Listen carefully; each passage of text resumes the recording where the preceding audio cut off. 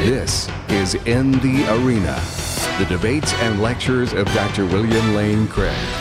In this lecture, Dr. Craig discusses the evidence for the resurrection. For more, go to reasonablefaith.org. Well, it's wonderful to be here with you tonight. What an encouraging service this has already been this evening.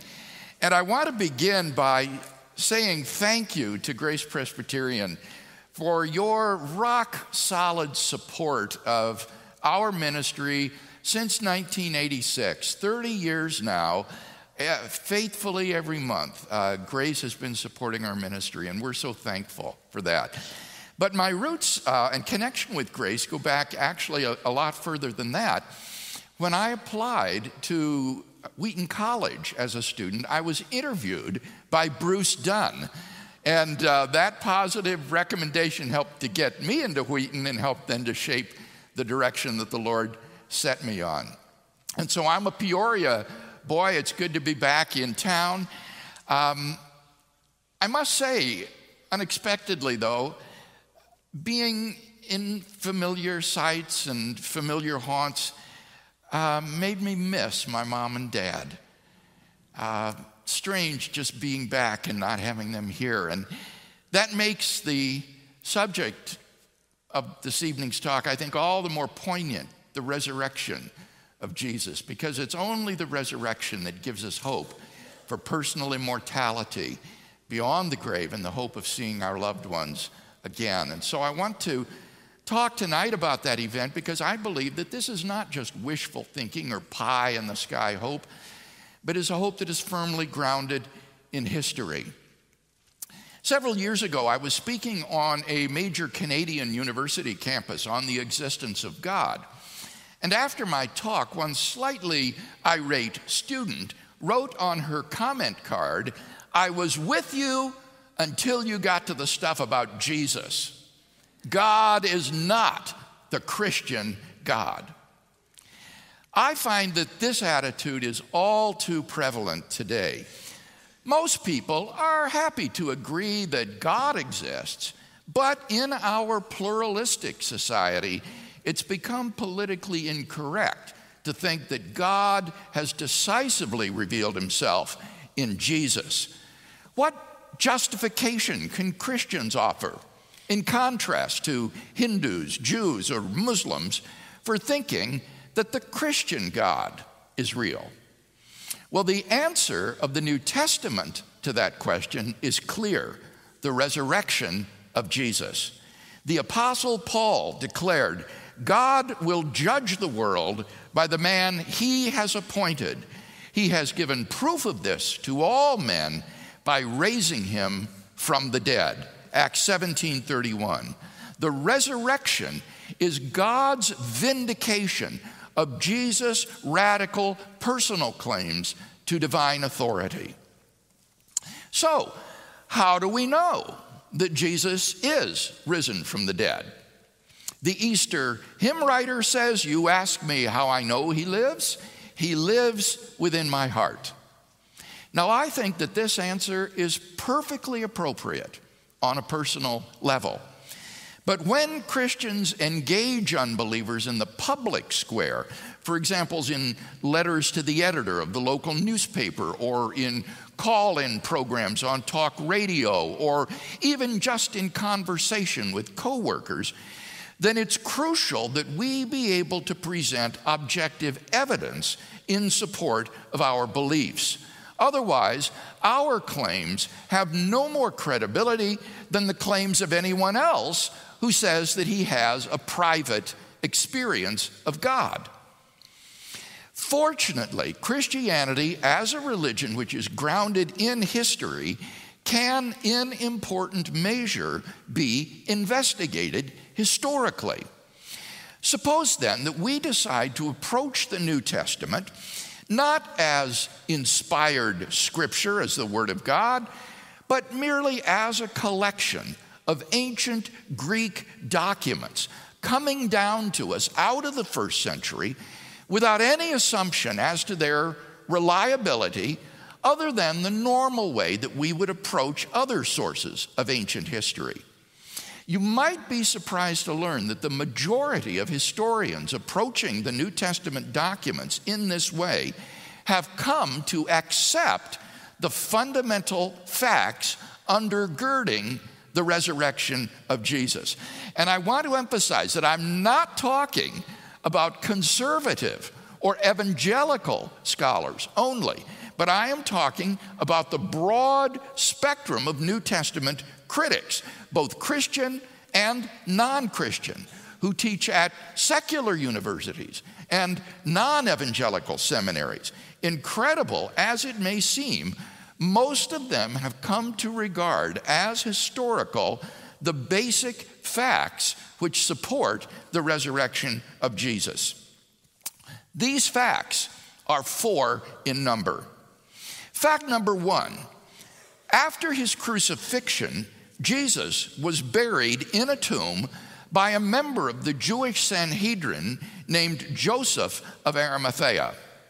This fact is important because it means that the location of Jesus' tomb was known in Jerusalem to both Jew and Christian alike.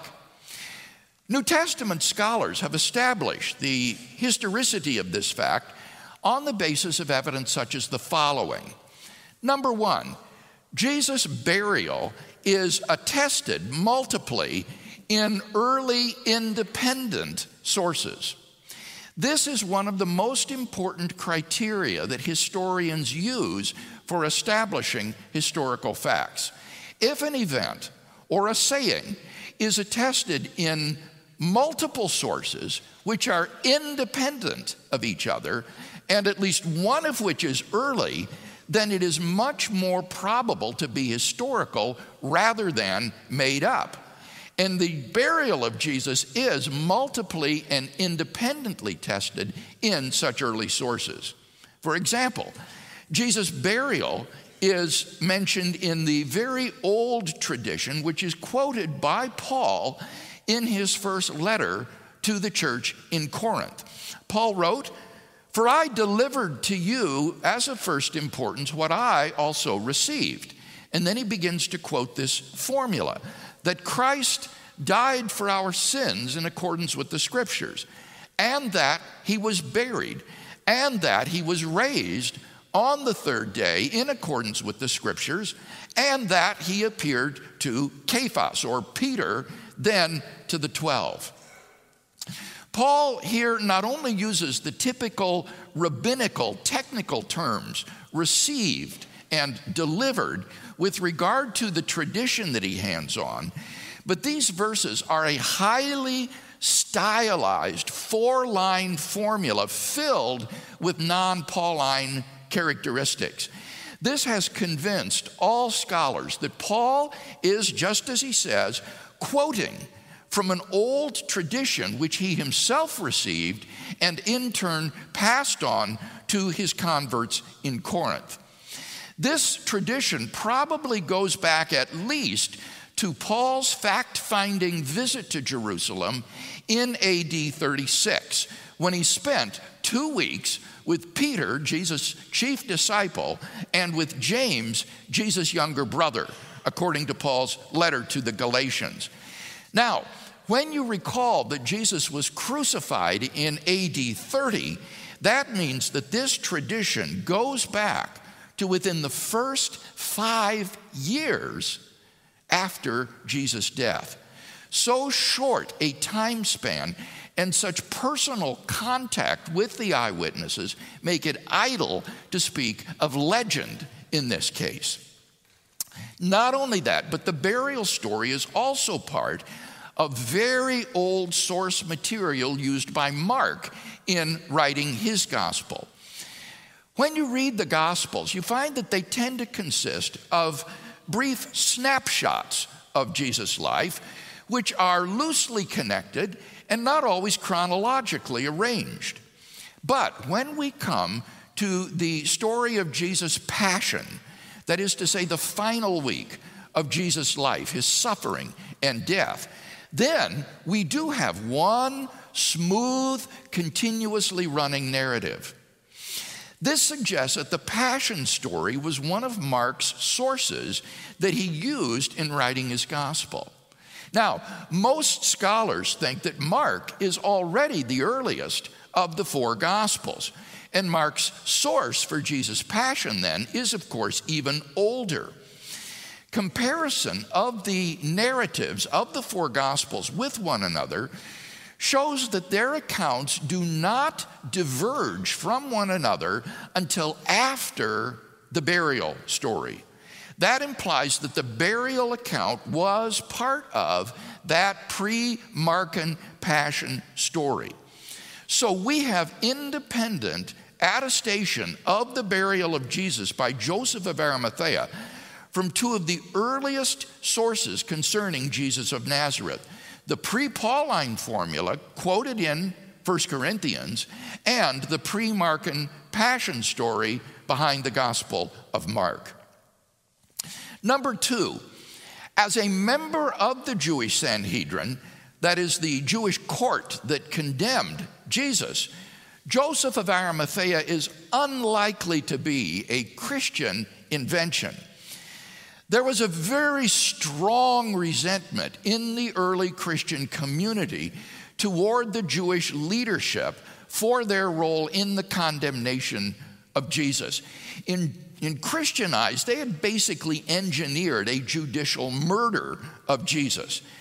And therefore, it's highly improbable that Christians would invent a member of the court that condemned Jesus, who then honors Jesus by giving him a proper burial instead of allowing him to be dispatched like a common criminal. Number three, no other competing burial story exists. If the burial by Joseph of Arimathea were fictitious, then we would expect to find either some historical trace of what actually happened to Jesus' corpse, or at least some competing legends. But all of our sources are unanimous on Jesus' honorable interment by Joseph. For these and other reasons, the majority of New Testament scholars concur that Jesus of Nazareth was in fact buried in a tomb by Joseph of Arimathea. According to John A.T. Robinson of Cambridge University, the burial of Jesus in the tomb is, and I quote, one of the earliest and best attested facts about Jesus. Fact number two, on the Sunday morning following the crucifixion, Jesus' tomb was found empty by a group of his women followers. Among the reasons which have led most scholars to this conclusion are the following 5 points. Number one, the historicity of the burial account supports the empty tomb. Now you ask, how is it that the historicity of the burial account would show that the tomb was empty?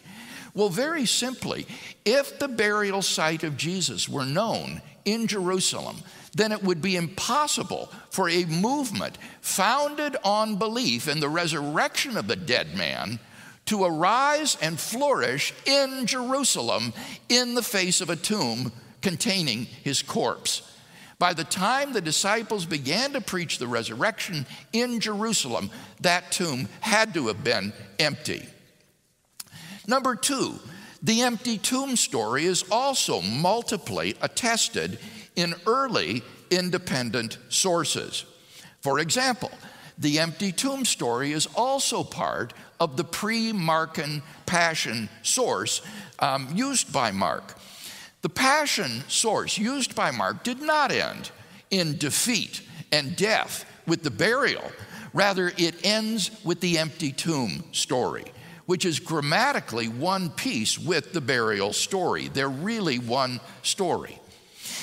Moreover, the old tradition cited by Paul in his first letter to the Corinthians implies the fact of the empty tomb. For any first century Jew to say, as Paul does, that he was buried and that he was raised would imply that a vacant grave was left behind. Moreover, the expression on the third day, he was raised on the third day, probably derives from the women's visit to the tomb on the third day in Jewish reckoning after the crucifixion. The four-line tradition that is cited by Paul summarizes both the gospel accounts on the one hand and the preaching in the book of Acts on the other. And significantly, the third line of Paul's formula, he was raised on the third day in accordance with the scriptures, corresponds in both cases to the empty tomb. Number 3, Mark's story of the empty tomb is simple and lacks signs of legendary embellishment. All you have to do to appreciate this point is to compare Mark's account with the wild, legendary stories found in the so-called apocryphal Gospels. These are forgeries which arose during the centuries following Jesus' death, after the apostles had died off. For example, in the so-called Gospel according to Peter, which arose in the second half of the 2nd century after Christ, the tomb is guarded not only by Roman soldiers, but also by all of the chief priests and Pharisees, as well as a large crowd from the surrounding countryside who have come to watch the tomb.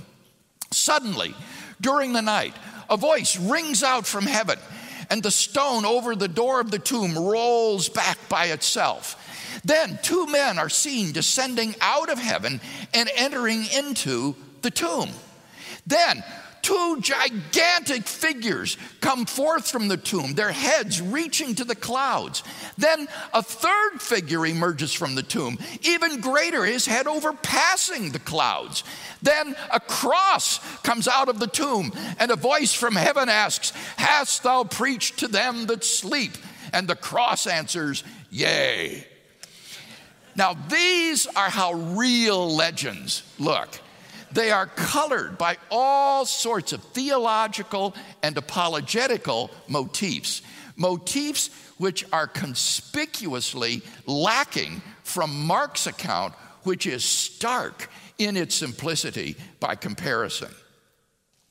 Number 4, the fact that women's testimony was less trustworthy than men's in first century Israel counts in favor of the women's role in discovering the empty tomb. According to the first century Jewish historian Josephus, the testimony of women was regarded as so unreliable that it should not even be admitted into a Jewish court of law. How remarkable it is then that it is women who are the discoverers and principal witnesses to the fact of Jesus' empty tomb. Any later legendary account would certainly have made male disciples, say Peter and John, discover the empty tomb. The fact that it is women whose testimony was worthless who are the chief witnesses to the fact of the empty tomb is best explained by the fact that they were the discoverers of the empty tomb, and the gospel writers faithfully record what, for them at least, was a rather awkward and embarrassing fact. Number 5, the earliest Jewish allegation that the disciples had stolen Jesus' body shows that the body was in fact missing from the tomb. What was the earliest Jewish response to the disciples' proclamation, "He is risen from the dead"? That these men are full of new wine? That Jesus' corpse still lay in the tomb there in the garden? No. They said the disciples came and stole away his body. Now think about that for a minute. The disciples came and stole away his body. The earliest Jewish response to the proclamation of the resurrection was itself an attempt to explain why the body was missing. And thus we have evidence for the empty tomb, which is absolutely top drawer. because it comes not from the early Christians, but from the very opponents of the early Christian movement themselves. Now, I could go on, but I think enough has been said to indicate why, in the words of Jakob Kramer, an Austrian specialist in the resurrection, and I quote, "By far, most scholars hold firmly to the reliability of the biblical statements concerning the empty tomb." Fact number 3, on multiple occasions and under various circumstances, different individuals and groups of people experienced appearances of Jesus alive after his death.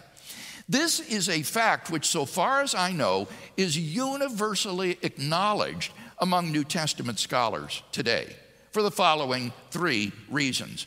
Number 1, the list of eyewitnesses to Jesus' resurrection appearance, which is quoted by Paul in 1 Corinthians, guarantees that such appearances occurred. These included appearances to Peter, or Cephas, to the 12, to the 500 brethren, and to James, Jesus' younger brother. Number 2, the appearance traditions in the Gospels provide multiple and independent attestation of these appearances. For example, the appearance to Peter is independently attested by Luke, and the appearance to the 12 by both Luke and John. We also have independent witness to Galilean appearances in Mark, Matthew, and John, as well as to the women in Matthew and John. Number 3, certain appearances have earmarks of historicity. For example, we have good evidence from the Gospels that neither James nor any of Jesus' younger brothers believed in him during his lifetime. There's no reason to think that the early church would generate fictitious stories about the unbelief of Jesus' family if they had been faithful followers of Jesus all along. But it is indisputable that James and his brothers did become active Christian believers following Jesus' death.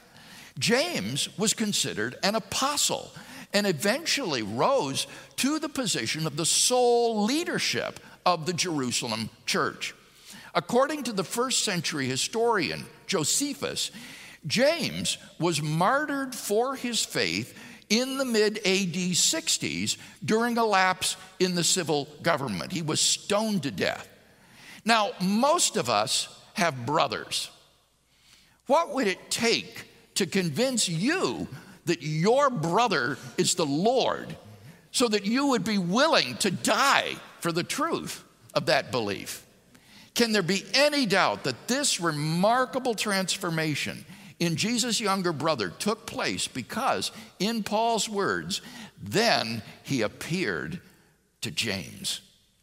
Even Gerd Ludemann, who is the leading German New Testament critic of the resurrection, himself admits, and I quote, "It may be taken as historically certain," those are his words, not mine, historically certain, "that Peter and the disciples had experiences after Jesus' death in which Jesus appeared to them as the risen Christ." Fact number 4, the original disciples believed that Jesus was risen from the dead despite having every predisposition to the contrary. Think of the situation the disciples faced following Jesus' crucifixion. Number 1, their leader was dead, and Jews had no expectation of a defeated and dying Messiah. Messiah, when he came, was supposed to throw off the yoke of Israel's enemies, and in this case, that meant Rome, and reestablish David's throne in Jerusalem, where he would command the respect of Jew and Gentile alike. He was not supposed to suffer defeat at the hands of his enemies and die the ignominious death of a criminal. 2, according to Jewish law, Jesus' execution as a criminal showed him out to be a heretic, a man literally under the curse of God, according to Deuteronomy 21:23. The catastrophe of the crucifixion for the disciples was not simply that their beloved master was gone, but rather that the crucifixion showed, in effect, that the Jewish leadership had been right all along, that for 3 years they had been following a heretic, a man literally under the curse of God. Number 3, Jewish beliefs about the afterlife precluded anyone's rising from the dead to glory and immortality before the general resurrection at the end of the world. Confronted with Jesus' crucifixion, all the disciples could have done was simply to preserve their master's tomb as a shrine where his bones could reside until that day when they and all of the righteous dead of Israel would be reunited by God in glory. But despite every predisposition to the contrary, the original disciples believed in and were willing to go to their deaths for the fact of Jesus' resurrection. Luke Johnson, a New Testament scholar from Emory University, muses some sort of powerful, transformative experiences required to generate the sort of movement earliest Christianity was. And N.T. Wright, an eminent British scholar, concludes, that is why, as a historian, I cannot explain the rise of early Christianity unless Jesus rose again, leaving an empty tomb behind him. In summary, then, there are 4 facts agreed upon by the majority of New Testament scholars who have written on these subjects, which any adequate historical hypothesis must account for. Jesus' honorable burial by Joseph of Arimathea, the discovery of his empty tomb, his post-mortem appearances, and the very origin of the disciples' belief in his resurrection. Now the question is, what is the best explanation of those 4 facts? This is where the disagreement arises. Most scholars probably choose to simply remain agnostic about this question. But the Christian can maintain that the hypothesis that best explains these facts is the one that the original disciples gave. God raised Jesus from the dead. In his book, Justifying Historical Descriptions, the historian C.B. McCullough lists 6 tests which historians use in determining what is the best explanation for a given body of historical facts. And the hypothesis, God raised Jesus from the dead, passes all 6 of these tests. Number 1, it has great explanatory scope. It explains why the tomb was found empty, why the disciples saw post-mortem appearances of Jesus, and why the Christian faith came into being. 2, it has great explanatory power. It explains why the body of Jesus was gone, why people repeatedly saw Jesus alive despite his earlier public execution, and so on. Number 3, it is plausible. Given the historical context of Jesus' own unparalleled life and claims, the resurrection serves as divine confirmation of those radical claims. Number 4, it is not ad hoc or contrived. It requires only one additional hypothesis, that God exists. And even that needn't be an additional hypothesis if one already believes that God exists. 5, it is in accord with accepted beliefs. The hypothesis, God raised Jesus from the dead, doesn't in any way conflict with the accepted belief that people don't rise naturally from the dead. The Christian accepts that belief as wholeheartedly as he accepts the hypothesis that God raised Jesus from the dead. And finally, number 6, it far outstrips any of its rival hypotheses in meeting conditions 1 to 5. Down through history, various alternative explanations of the facts have been offered. For example, the conspiracy hypothesis, the apparent death hypothesis, the hallucination hypothesis, and so forth. Such hypotheses have been almost universally rejected by contemporary scholarship. None of these naturalistic hypotheses succeeds in meeting those 5 conditions as well as the resurrection hypothesis. Now, this puts the skeptical critic in a rather awkward situation. For example, I had a debate a few years ago with a professor at the University of California, Irvine, on the resurrection of Jesus. Now, this man had written his doctoral dissertation on the evidence for the resurrection, and he was thoroughly familiar with the facts. He could not deny the facts of Jesus' burial in the tomb, the discovery of his empty tomb, his post-mortem appearances, or the origin of the disciples' belief in his resurrection. And so, his only recourse was to come up with some alternative explanation of those 4 facts. And so, he argued that Jesus of Nazareth must have had an unknown identical twin brother who was separated from him just after birth, grew up independently somewhere, came back to Jerusalem just at the time of the crucifixion, stole his brother's body out of the tomb, and presented himself to the disciples who mistakenly thought it was Jesus risen from the dead.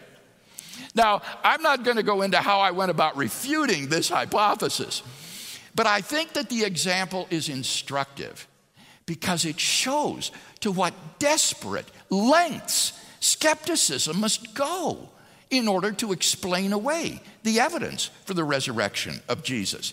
In fact, did you know that one of the world's leading Jewish theologians, the late Pinchas Lapid, who taught at Hebrew University in Israel, declared himself convinced on the basis of the evidence that the God of Israel raised Jesus of Nazareth from the dead.